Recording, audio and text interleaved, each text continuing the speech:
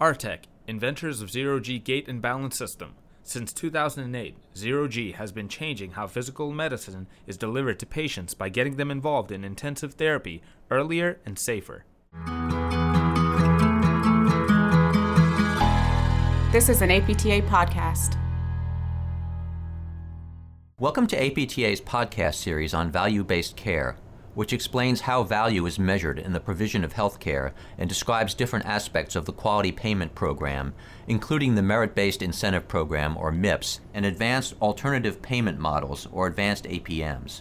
Episode 21 is MIPS APM. To get the most from this episode, you may want to check out earlier episodes first. I'm Kara Gaynor, APTA's Director of Regulatory Affairs. As if MIPS and APMs aren't enough to learn about the Quality Payment Program, there is a type of APM called a MIPS APM. Essentially, it is for MIPS-eligible clinicians participating in alternative payment models who don't qualify for the incentives offered within advanced APMs. Under the Quality Payment Program, all clinicians who are eligible to be in MIPS, the Merit-Based Incentive Payment System, must participate in the program unless they are determined to be qualified participants in an Advanced Alternative Payment Model, or Advanced APM. CMS determines whether a clinician meets annual thresholds to be either a qualifying participant, called a QP, or a partial QP in an Advanced APM. QPs are not permitted to participate in MIPS, while partial QPs can choose whether or not to report to MIPS.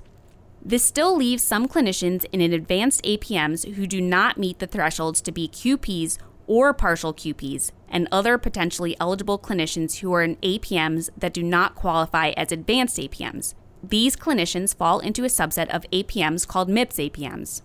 To determine participation in a MIPS APM, an eligible clinician must be included on the MIPS APM's participation list on at least one of 4 snapshot dates: March 31st, June 30th, August 31st, or December 31st.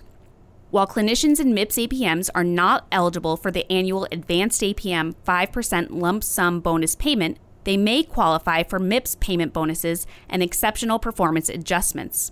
CMS will calculate a final score for the APM entity based on performance under 3 MIPS categories: quality, clinical practice improvement activities, and advancing care information. Although physical therapists are not currently MIPS-eligible clinicians, it is important to be aware of this type of APM because physical therapists could be required to participate in MIPS in the future.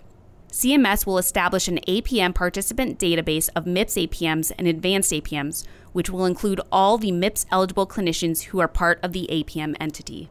This has been episode 21 of the podcast series on value-based care. To find all episodes of this series, go to www.apta.org/MACRA. You also can find these and all APTA podcasts on iTunes by searching APTA Podcasts or going to www.apta.org/podcasts. Thanks for listening. This is an APTA podcast.